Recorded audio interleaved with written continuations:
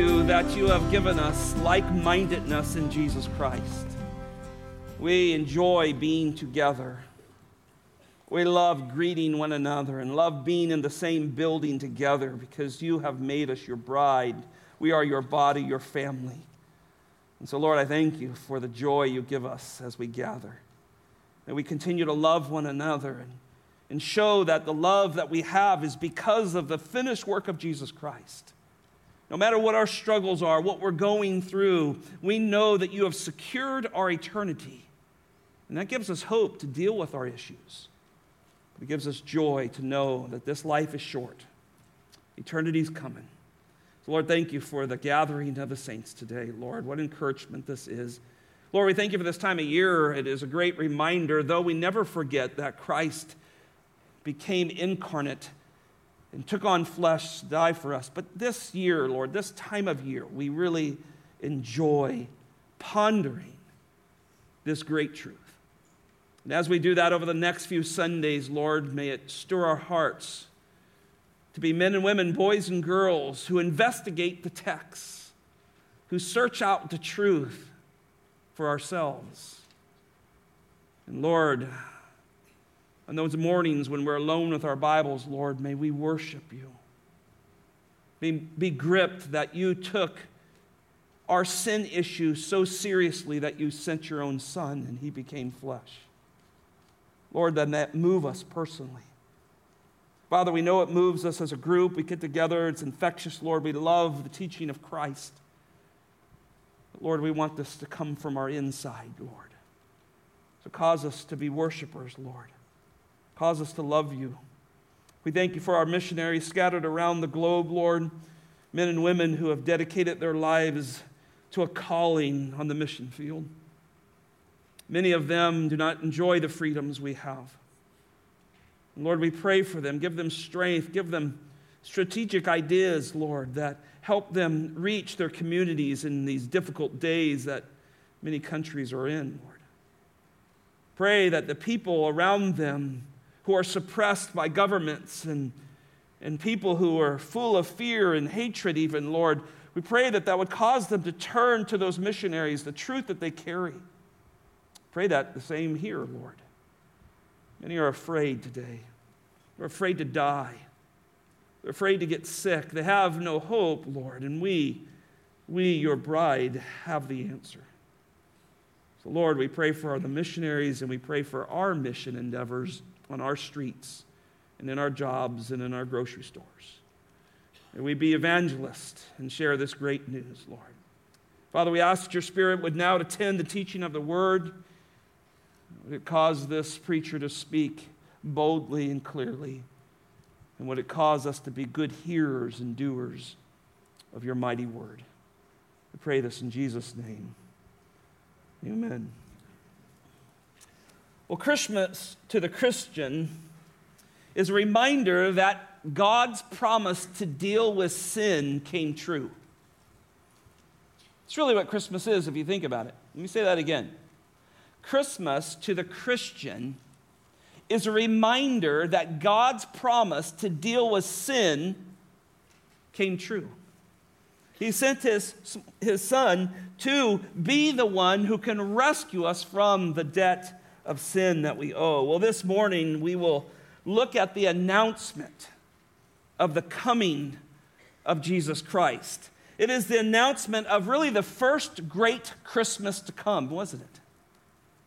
Nobody was expecting this.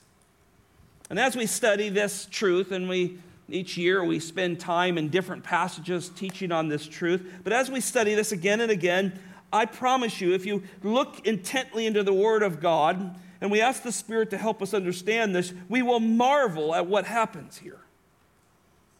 You can't help but sing a song like Hark the Herald Angels Sing and hear of the incarnation of Christ. The God of the universe, the creator of all things, steps into his creation. You cannot help but marvel at that, can you? The birth of the Lord Jesus Christ. He is birthed just like the rest of us. Conception, miraculous. Holy Spirit places him there. Birth, just like you and I. Humanity now becomes the Lord Jesus' main role.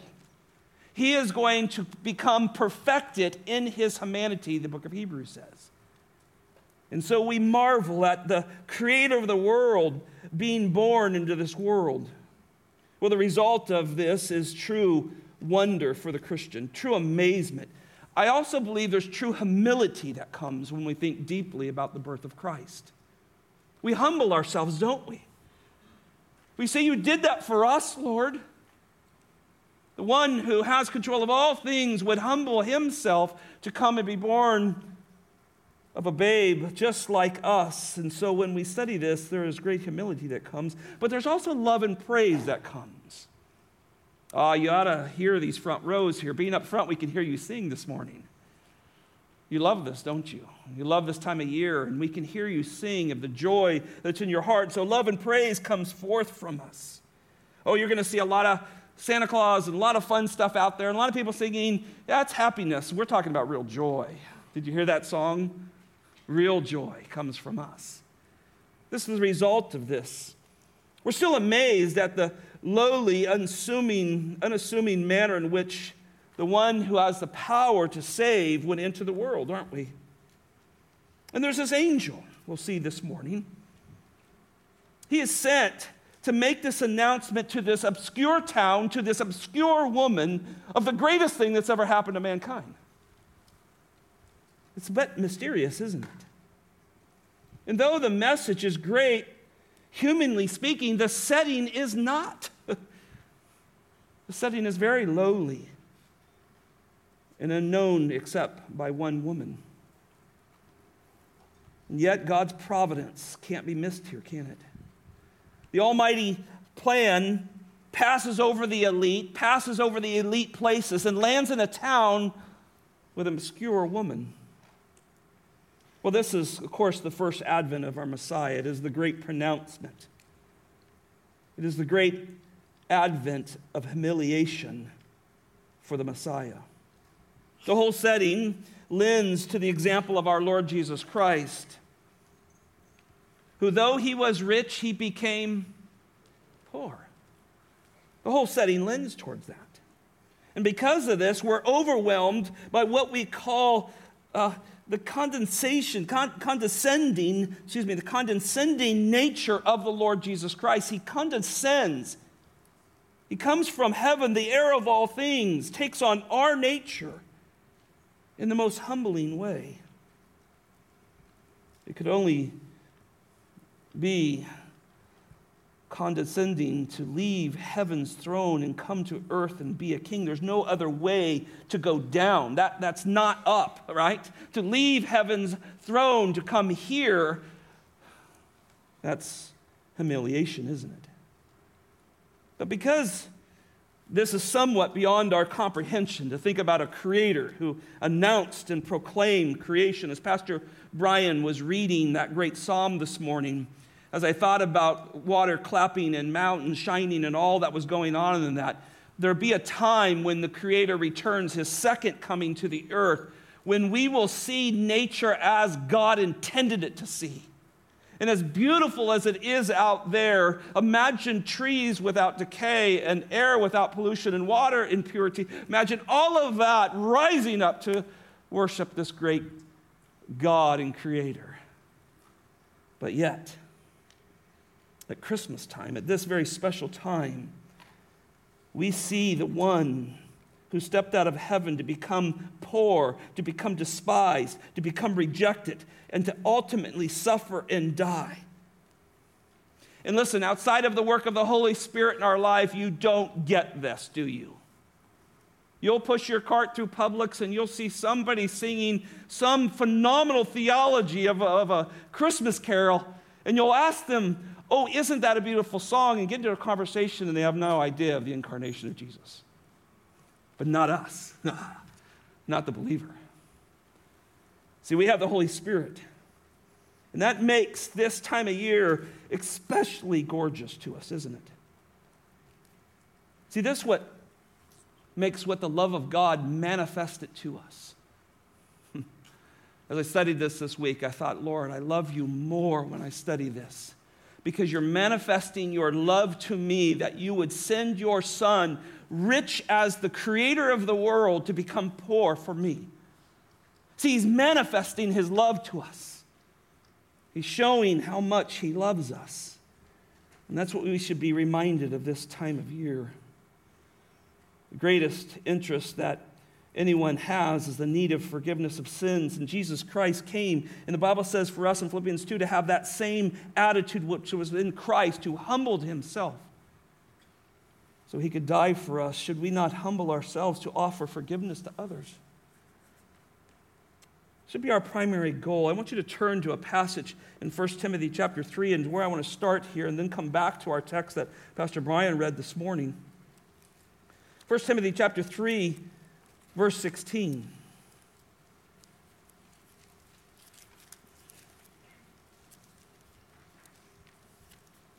I wrote this text on the top of my notes as I began to study this two-part lesson that I'm going to do. We'll finish this next week. This verse reminded me of the greatness of what Jesus was about to do as we study in kind of present time as we look at the text. But in reality, as I look back at all that he does, this verse became a great motivation to me this week. Notice the Bible says in 1 Timothy chapter 3, verse 16, by common confession. Now, it is said that this was something the church would often dismiss a service with, or they would stand up together and proclaim as a theology, a doctrine that they believed. And so it's a statement that the church, particularly here, the early church, held to. And so it starts out by common confession.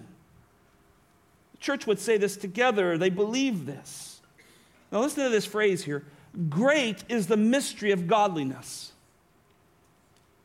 Isn't that an interesting phrase? Great is the mystery of godliness. You know why I think it's great? Because I know I'm not perfectly godly.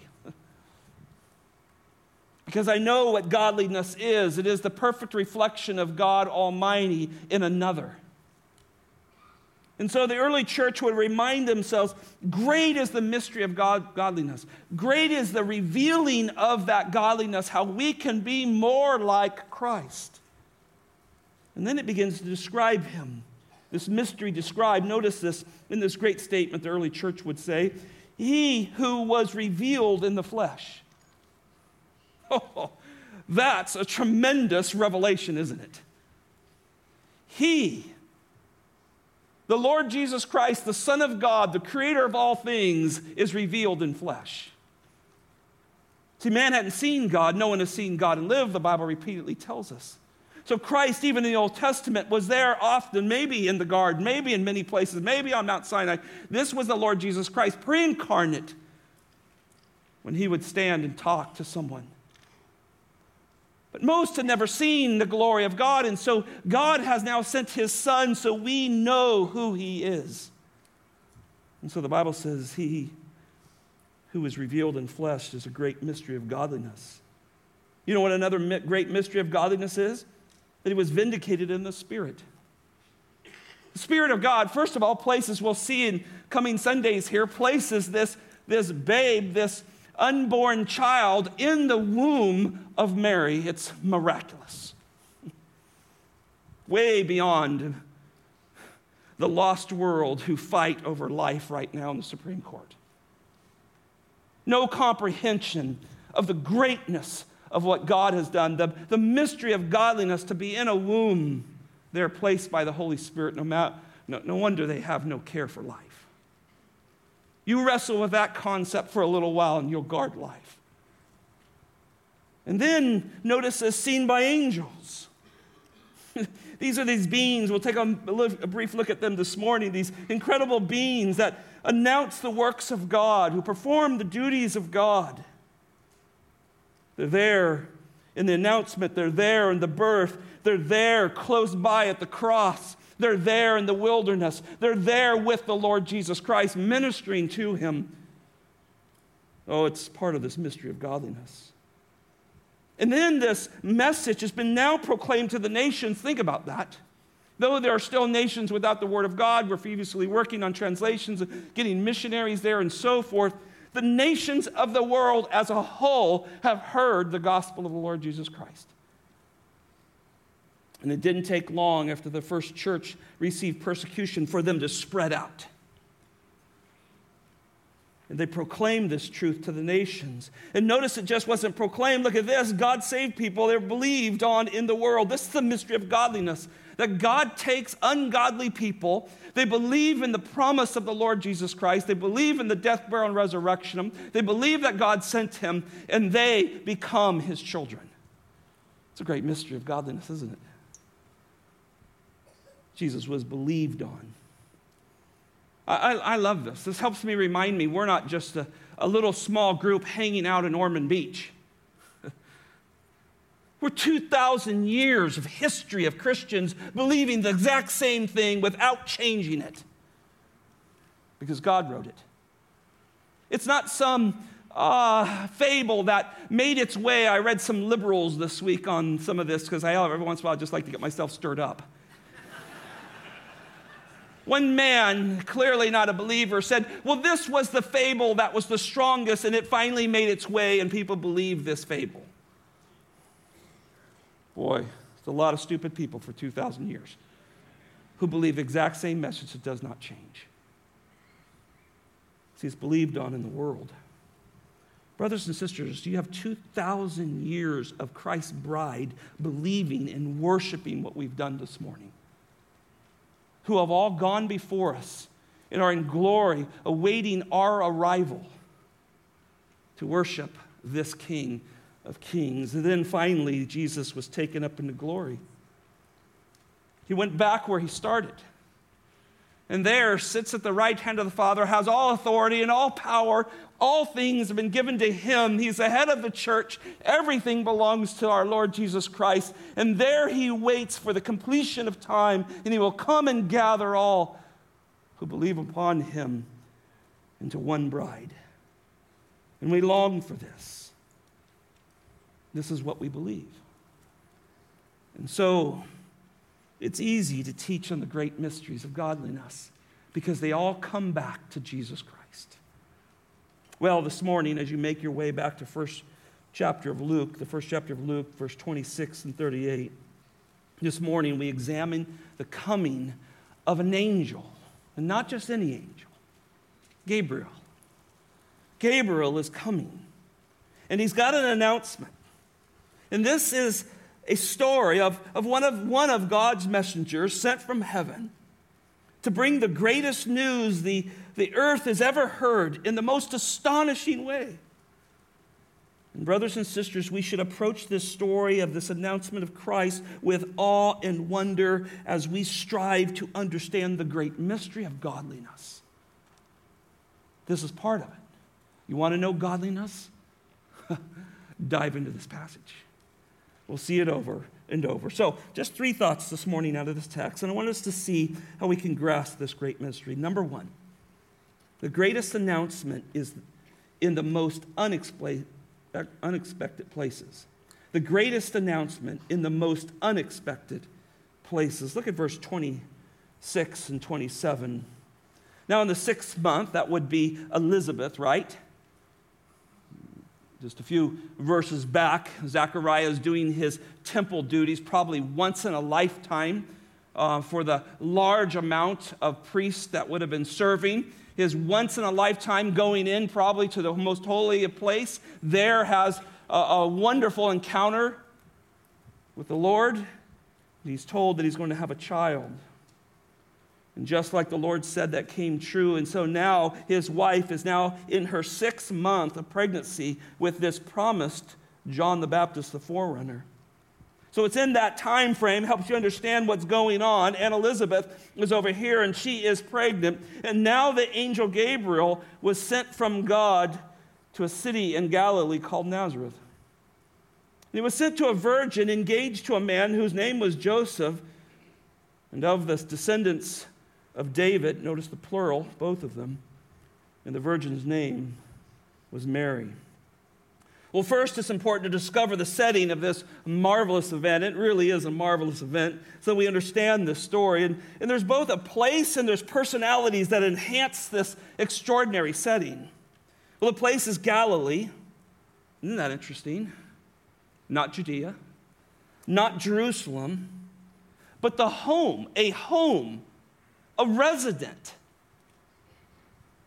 of Mary, the future earthly mother of Jesus. Again, notice it's not the temple, not the meeting place where God through time has spoke to the prophets and given the law and the prophecy of the nation. It's not there. And yes, Judea was a central place. It was a central figurehead. It was the central part of the land of Israel where God had chosen his son to come and do his finished work. He will die there and be resurrected there. And though I thought long about this, though Jerusalem is the key, and Jesus himself says he calls Jerusalem the city of the king in Matthew chapter 5, the very dwelling place of God at times. But despite that, God's marvelous heavenly messenger is sent to earth, and he's instructed to deliver the greatest message to mankind has ever heard. He passes over Judah. He sails by Jerusalem. He goes by the magnificent rebuilt temple by Herod, and Gabriel sets his wings. He lands in Galilee in a place called Nazareth, which was held in contempt by the Jews to speak to a woman in obscurity. Stunning, isn't it? It's the reason why the Jews often didn't believe that Jesus was the Messiah. How can anything good come from that? When Philip is telling Nathanael about Jesus, and Philip was explicit in John chapter 1, he said, I think we found the Messiah. In a sense, he's saying that. He goes to Nathanael and he says, hey, but this is where he came from. And Nathanael's words are, does anything good come from Nazareth? John chapter 7, the crowds are wrestling whether Jesus is the Christ, the Bible says, the Christ, the Messiah.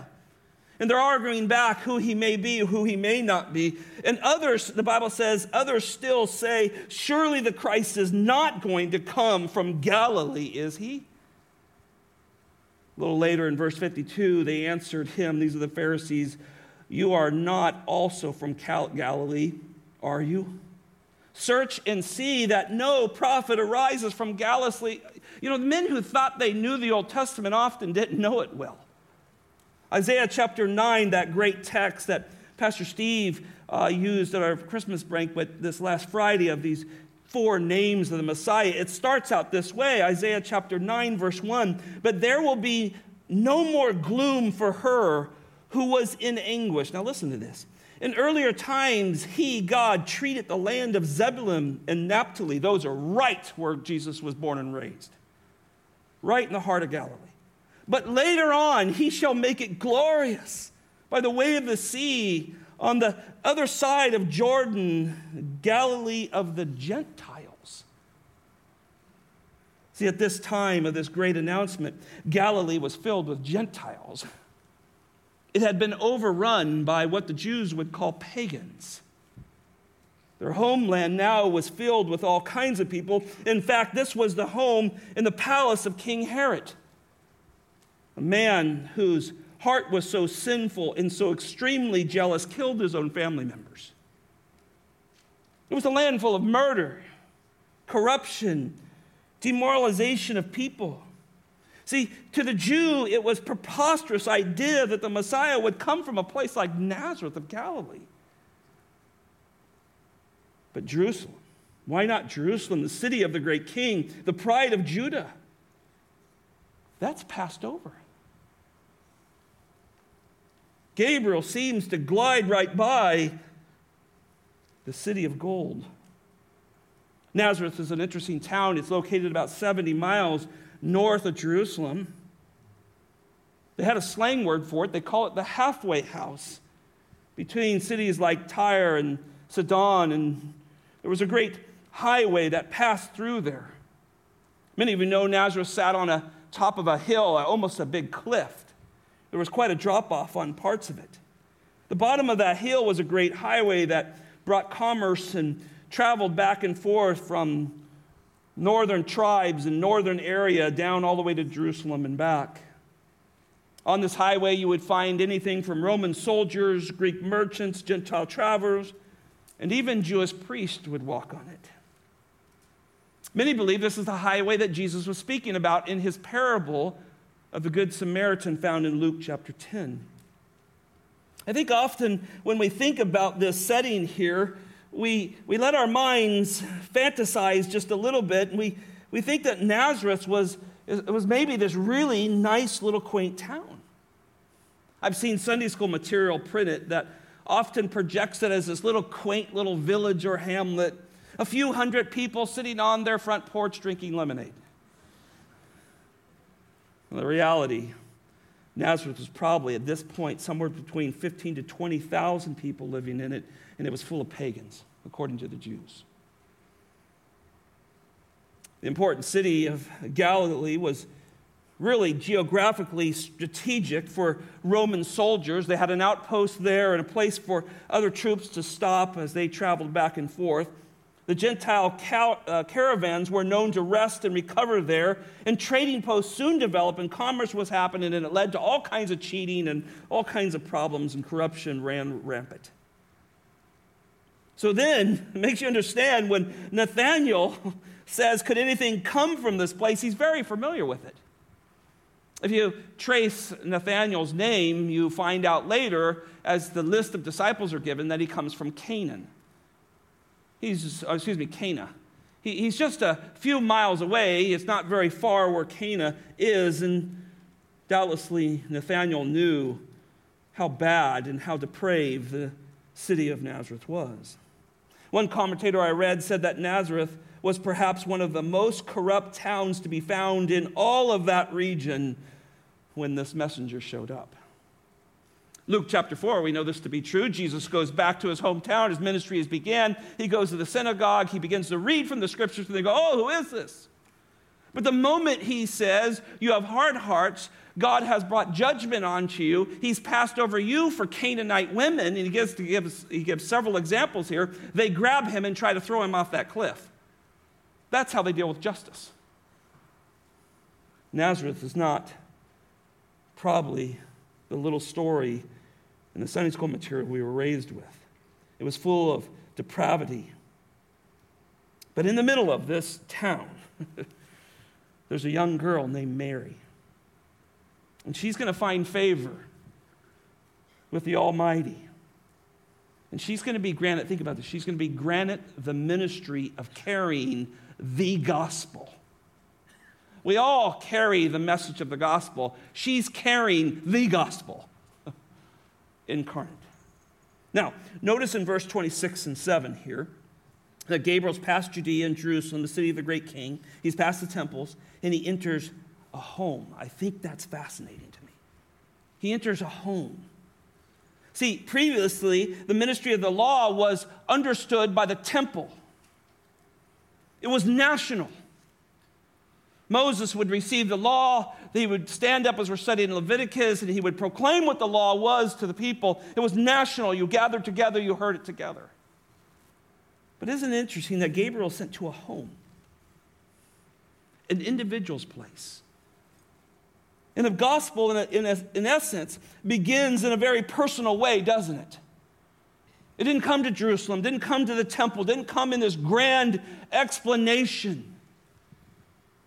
It starts with a godly young lady. But with all that said, something marvelous is about to happen. And heaven's watching. The heavens are watching. It is incredible as we think about the angels that watch what's going on. This is why Peter wrote, as he studied the Old Testament, he wrote in 1 Peter chapter 1, 10 through 12, as to this salvation, the prophets who prophesied of the grace that was to come to you made careful searches and inquiries. They're studying their own writings, right? They're seeking to know what person or time the Spirit of Christ within them was indicating as predicted to the sufferings of Christ and the glories to follow. Now listen to this. It was revealed to them that they were not serving themselves, but you. They're writing to help us understand there is this Christ coming. This is where we get biblical theology from. There's this flow coming to the cross. And then he says this, but you and these things which now have been announced to you through those who preach the gospel to you by the Holy Spirit sent from heaven, and listen to this phrase, things which angels long to look into. So there is this angelic audience watching as Gabriel sent with this phenomenal message to this obscure town and this obscure woman. These angels were watching one of the highest ranked angels deliver a message of good news to people steeped in depravity. Why, God? Why are they not like us? Maybe the angels will say, a third of us rejected you, and you cast them out permanently from your presence, and they will go to the pit someday. Why are you having so much grace on these? Can you imagine the angels watch him soar by the city of the king, watch him soar by the temple and not stand there and stay there and land in a home? See, God's saving grace was coming to earth. And has got the full attention of the angelic world, and not just the elect angels, but guess who else is watching? The fallen angels, Satan himself paying attention to what God is doing. Now we come to Mary, this image bearer. She's just like us, despite what false teachers have taught. God's image bearers now have sinned, and the curse has been brought on them, the land, the cities, even the temple is degraded. People are consumed with self-righteousness. And God passes all these people who thought they were something because they were in some kind of line of something or had some kind of power or authority. He passes all of that for a home in a corrupt town. Realtors say this, location, location, location. I thought about that. If you're really Jesus, why weren't you not revealed in the temple? Why come through sinners like Mary, they would say? Well, God's ways are not our ways, and his thoughts are not our thoughts. So this highly unlikely place of Nazareth is where God, in his sovereign, predestined plan, decides to announce the coming of the Messiah. Do you get the view now? A little room in a corrupt town, a glorious angel arrives. Second thought, the personalities involved in the greatest announcement. Well, there's great personalities involved in these great announcements here. We see this in chapter 27 and 28. First, we notice she's a virgin. She's engaged to a man, so she's in this betrothal process. And this man has a name. His name is Joseph. He too, like Mary, they are descendants. Notice the plural of that, descendants of David. And this virgin's name is Mary. But there's an announcement here. Notice coming in, Gabriel says to her, greetings, favored one, the Lord is with you. Well, very little is known about Gabriel and these angels. We see announcements that happen, but all we know is Gabriel is an often messenger that God uses. He carries many great messages. But here's what we do know about Gabriel as we think about personalities that are in this, is Gabriel perfectly displays what God says about an angel in Psalms 103, verses 20 through 22. Bless the Lord, you his angels. Listen to this, mighty in strength. We know that Michael fought off Satan getting a message to Daniel. These beings are mighty in strength, and notice they perform his word. They obey the voice of his word, the Bible says. Bless the Lord, all of you hosts, you who serve him, doing his will. Bless the Lord, all you works of his hands. They really are the hands of God. They go out and accomplish things for him. And it says, in all the places he has dominion. Bless the Lord, O my soul. And so we see Gabriel there. We're not going to talk too much about him. The highlighted personality here is Joseph and Mary, aren't it? These are the personalities the Bible highlights, and they are in the text, these personalities, they're human. They're human. Joseph is the future husband's name. We're told not much about him in this text, but Matthew chapter 1, verse 18 through 25, and chapter 13, verse 55 give us fuller reason. There's two aspects the Bible highlights. One, the Bible says that he's a righteous man. We need to know that about him. This does not mean he gained righteousness on his own. This means he chose to do what was right consistently according to God's word. He's much like Noah, Job, Simeon, who they will take the baby to in the coming days. He's much like them. He was going to need his own earthly sons, his son that was born of an earthly mother, not his biological son, but yet his son, as he cares as in a father position, he's going to need his righteousness to enter the kingdom. It's an amazing thing, isn't it? But the scriptures teach us that Joseph was a good man. He set an example as a godly character, and you can study that. Every time I studied Joseph's life and what he had, these massive decisions, he had to stay or leave, and what was going to happen to Mary, a lot had to do with his decisions. You see the godly character of Joseph, particularly in Matthew chapter 1. Doubtlessly, he was probably older than Mary. We know that because he seems to be gone at the cross. But he's trustworthy. He's an upright man who loved God in this world. The second aspect that we learn about in chapter 13, verse 55, and this is very interesting, is he was a carpenter. It says Jesus was the son of a carpenter. I like that. This is a godly man who's godly at home and on the job. The Bible says Joseph was a righteous man, and yet he was a carpenter. Can those two things be put together? Yes, if you've been born again. See, I like that. I see that character come out of this. God uses men and women that do not come to him on their own righteousness, but choose to obey and live according to God's righteousness, and God uses men and women like this. I think this role of carpenter tells us that he kept his testimony. He kept his character in a depraved world. But Luke's account is mainly focusing here on Mary. The story is about the incarnation of Christ, and the personality here turns to Mary. I love studying on Mary because where the Roman Catholic Church has turned Mariolatry into idolatry, the true Christian church has often recognized her. I think sometimes we see false teachings run with something and we're afraid to teach what's true. This woman, according to these verses, was a godly woman. And she needs to be honored, not worshiped. Notice in verse 27 that the scripture here and both Matthew 1 and Matthew 3 tell us that these two are from the line of David. Good exegesis looks at the word in there where it says descendants and notices the plural.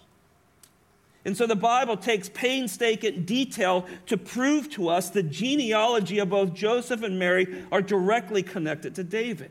So when Gabriel appears to Mary on this night or whenever this was, it doesn't tell us, there's no mistake. He's been given clear directions to make an announcement to the seed, a distant daughter of King David, who is from the seed of Abraham, who came from the promise of Adam and Eve in the garden, where God himself proclaimed that a male child would come, one day rise up from their seed and crush the head of Satan. This thing is detailed. Gabriel isn't searching around for the right person. He doesn't hesitate as he flies over Jerusalem and the temple. He knows right where he's going. And I think that makes this greeting that Gabriel gives in verse 28, look at this, "O favored one." It causes it to be an astounding announcement, but with incredible accuracy. Incredible accuracy. I know it's painstaking to read all the names in Matthew 1 through 17, and then Luke chapter 3 to go through them, but every once in a while you should read it. It's God proving that he is not a liar, that he promised from the seed, from Adam and Eve, down through Abraham, down through David, and all the way to Mary and Joseph, he would bring one who would crush the head of the serpent. And so Mary was in the line of this coming Messiah. And there was no one else that would match the credentials needed to carry out this great ministry of the earthly mother of Jesus. Now notice Gabriel locates this preordained daughter of David, the seed of Adam and Abraham. And there's incredible joy in this announcement. Greetings, favored one. The Greek word is two words that have the root word of grace to them. The greeting is full of grace. And not just grace, but grace given by God. It's a mixture of rejoicing and acknowledgement of the sovereignty of God, all wrapped up in one greeting from this archangel. Mary, I think this is what he's saying, you are the one. You're the one whom God chose not only to be in the lineage of the Messiah, but God has chose you to shower his grace upon. This Greek word, again, is much connected to the grace of God. And this angel, in other words, is saying, because you are endowed with the grace of God, the Lord is with you. This is before he tells her what's going to happen. I think he's setting her up, right? I'm going to tell you something so spectacular, but you need to know this first. There's not a mistake here. God has ordained this. You are in the line, both you and your future husband, and God is going to pour his grace on you. I don't know how you would receive this as a 16, 15-year-old girl. But God wants her to know she's full of grace. Notice in verse 27 that Mary is declared a virgin. This is important. There are no two meanings of this word.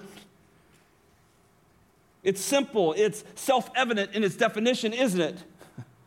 And any of us with any age at all know exactly what it means, don't we? It's not some hidden meaning. Mary had believed God. She believed God, and she believed that honoring God with her purity and her marriage was what God wanted her to do. And God recognized that.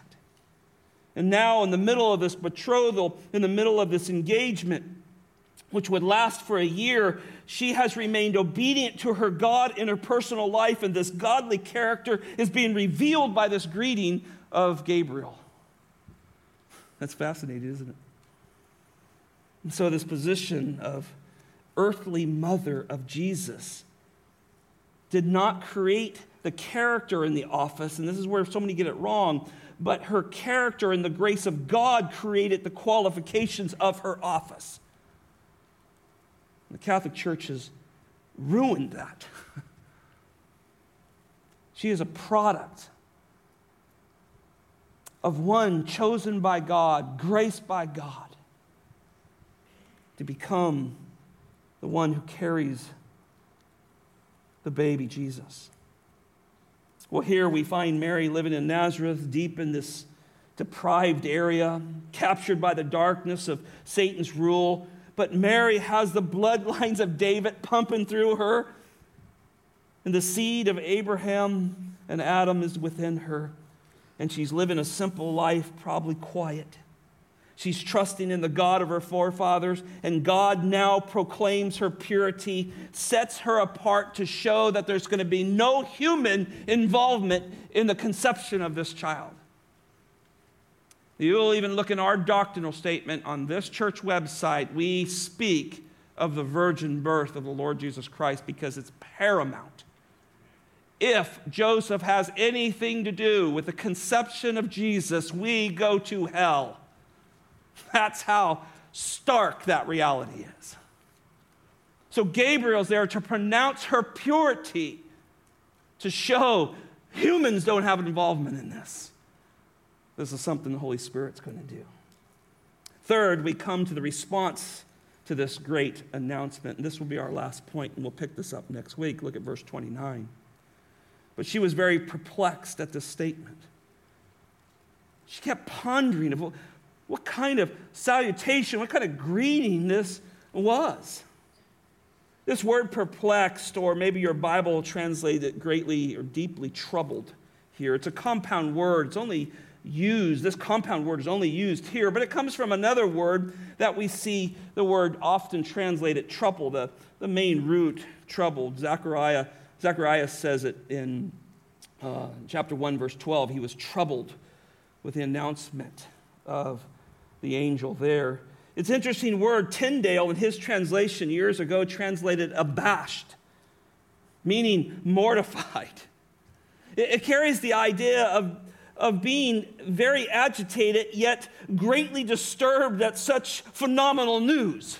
You see how hard it is to try to explain this word of what she was going through. She's maybe 16. She's in a room, this Gabriel that's come from the presence of God, so he's blazing in glory, reflecting God, now lights up her life and tells her, oh yeah, here's what we're doing. You can imagine what she was going through. I thought about this a little bit, whether she believed in angels or not, believed in how much the Pharisees or the Sadducees had an effect in her life.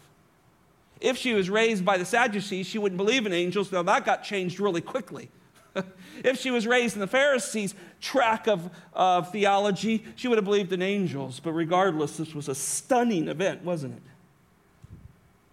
But notice, to her amazement and wonder, this radiant presence of an angel reflecting the glory of God's now in her home. Wait a minute.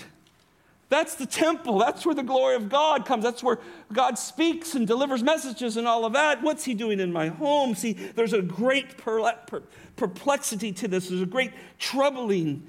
Doubtlessly, she's agitated in some way as she is now in the presence of this being that she probably couldn't even explain.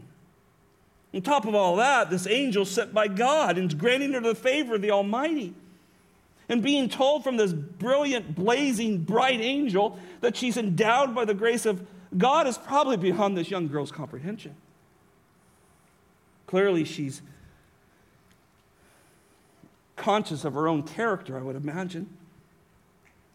She's a godly woman, but she understands she's a sinner. She knows her own heart. She later writes this in a tremendous prayer. We call it Mary's Magnificat. She rejoices in her Savior there, but she talks about her internal need to be rescued by her God and Savior. So I think this helps you grasp her astonishment a little bit. She's not born perfect, as so many have miscued her to be. She's a sinner. She needs the own death of her son to save her. And yet God has given her grace through this. But notice, her response helps us understand. Verse 34, without a moment's hesitation, we see a clear transparency of Mary's heart revealed when she says, how can this be since I am a virgin? So she, in this astonishment, in this great perplexed state she's in, as she hears this message that she is going to have this child, her heart just comes out. Well, how can this be? I've never known a man. Another statement that protects the deity of Jesus Christ. Right from her mouth. He's got to be God. And then, furthermore, we see that Gabriel answers her question out of this. We'll look at this more in depthly next week. And we see the humility by the words that pass through her own lips when she says, behold, the bondservant of the Lord, may it be done to me according to your word. Man, the personality of this girl draws us to her. She's a godly young woman. And she's still getting her mind around, there's an angel in my room. And she has the wherewithal, the character of loving what God loves in order to say, I'm your bondservant. I'll do whatever you ask. Today, Christianity struggles with that, don't they? We look at the Word of God, we look at society and go, it doesn't match. We're going to be weird. We're going to stand out. Are you willing to obey God's Word no matter what people think about you? What a great model she is, isn't she? She's precious. See, Mary is God's elect for the fulfillment of this tremendous role, the mother of the Messiah. And she takes this role. But never truly, doubtlessly understands the depth of it till the day of Pentecost, probably. It might be at Pentecost where Mary goes, my son died for me.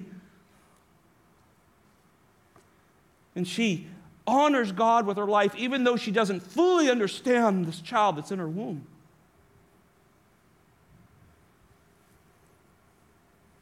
Think about this. For many years, she walked in the presence of veiled, radiant beauty, holding the hand of God incarnate, while still in the shadows of the mystery of godliness in the darkness of Nazareth. Isn't that astounding? We sing songs like, Mary, did you know when you kiss the face of Jesus, you kiss the face of God? I think that starts to help you start thinking a little bit how this mom walking through the dirty streets of Nazareth, holding the Son of God's hand and not understanding till Pentecost what he was here for completely. This is an amazing story, isn't it? What grace of God to display such patience as his son grows in stature and wisdom, and as Hebrews says, he becomes perfect through suffering and obedience. What grace of God. And so I wrap this message up with reminding you that God sends his highest ranking angel with the greatest astonishing proclamation to God's elect, that is Mary, that he's going to endow her with grace, and she's going to become an instrument to carry the gospel so that all of us would hear it. Galatians 4:4-5 said, but when the fullness of time came,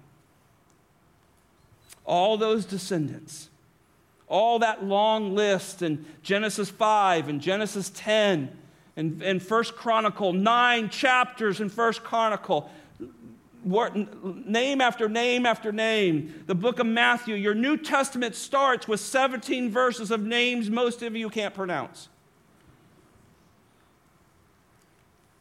Fullness of time.